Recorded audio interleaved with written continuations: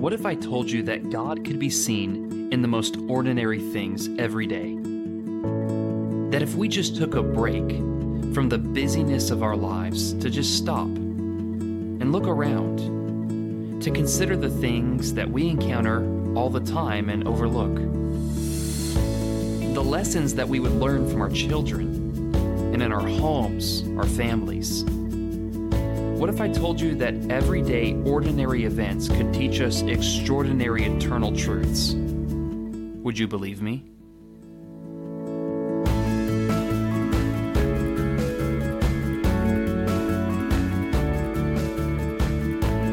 Welcome to the Set Your Mind Above podcast, where everyday, ordinary events teach us extraordinary eternal truths.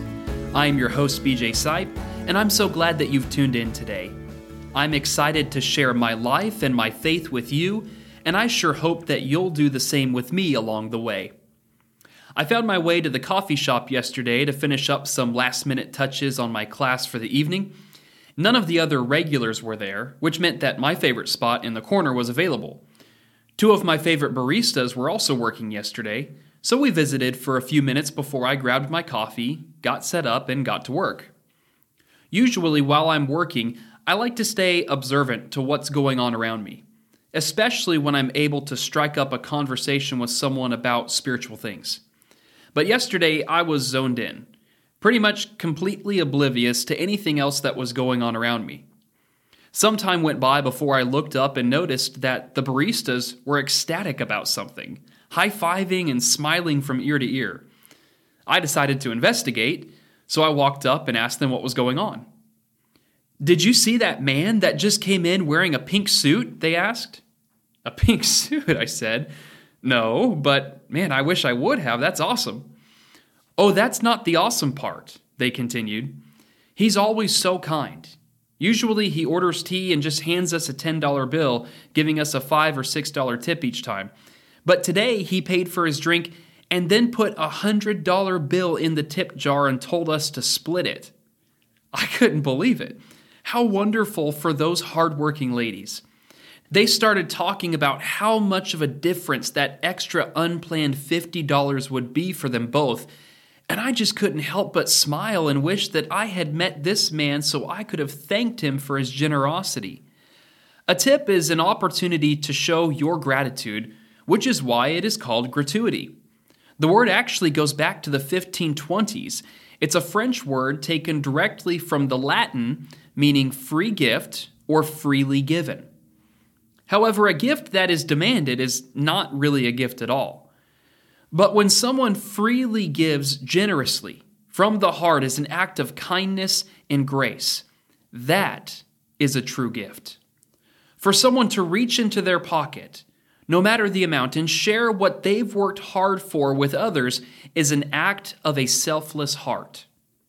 Sadly, we live in a culture where charity and giving to others, aside from special holidays, is not practiced by many.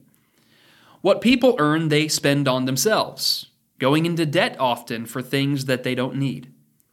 I'm grateful for people like the man in the pink suit, and I hope that his character will serve as an example to others for years to come.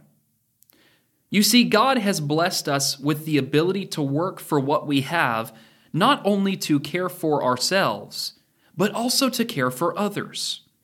While everyone loves to receive gifts, it is in the giving of gifts that a greater blessing is found. When Paul spoke to the Ephesian elders, he told them, "In all things I have shown you that by working hard in this way, we must help the weak and remember the words of the Lord Jesus, how he himself said, 'It is more blessed to give than to receive.'" Acts chapter 20 and verse 35. A wise man once told me some years ago this principle: you learn, you earn, you give freely.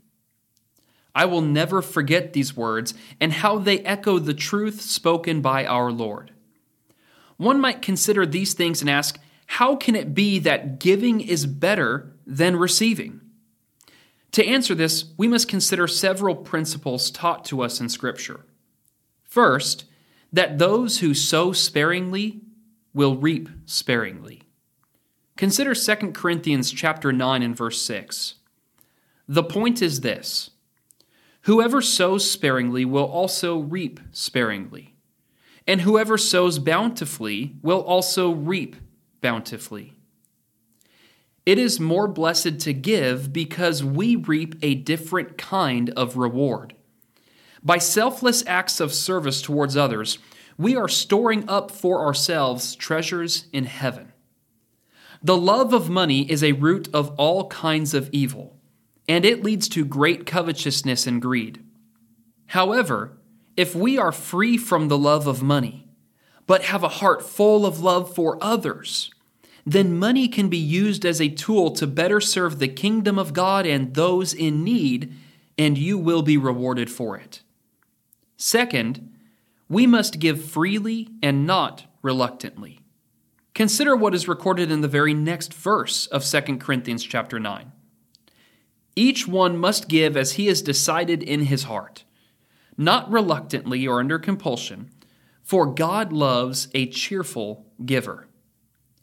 While sometimes we might be given an opportunity to be generous spontaneously, we must make a habit of planning to share and give to others who have need.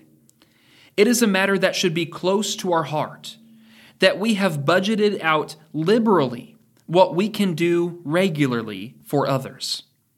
And when you give, do not do so because you feel compelled or forced to do so, for such a gift is not a gift at all. A true gift comes from the heart, and such a generous heart is loved by God, who has given every good and perfect gift to us. Finally, whatever you give, you do so in secret. Jesus taught in his Sermon on the Mount, "Beware of practicing your righteousness before other people in order to be seen by them. For then you will have no reward from your Father who is in heaven. Thus, when you give to the needy, sound no trumpet before you as the hypocrites do in the synagogues and in the streets, that they may be praised by others. Truly I say to you, they have received their reward. But when you give to the needy, do not let your left hand know what your right hand is doing, so that your giving may be in secret. And your Father, who sees in secret, will reward you." Matthew chapter 6, verses 1 through 4.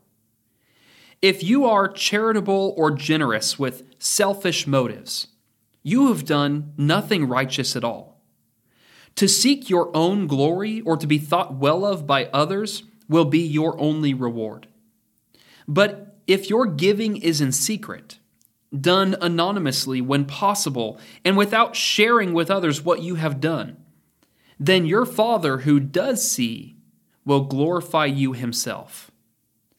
I pray that God might help to mold both my heart and yours when it comes to the needs of others, to learn to be aware, to care, and then to share.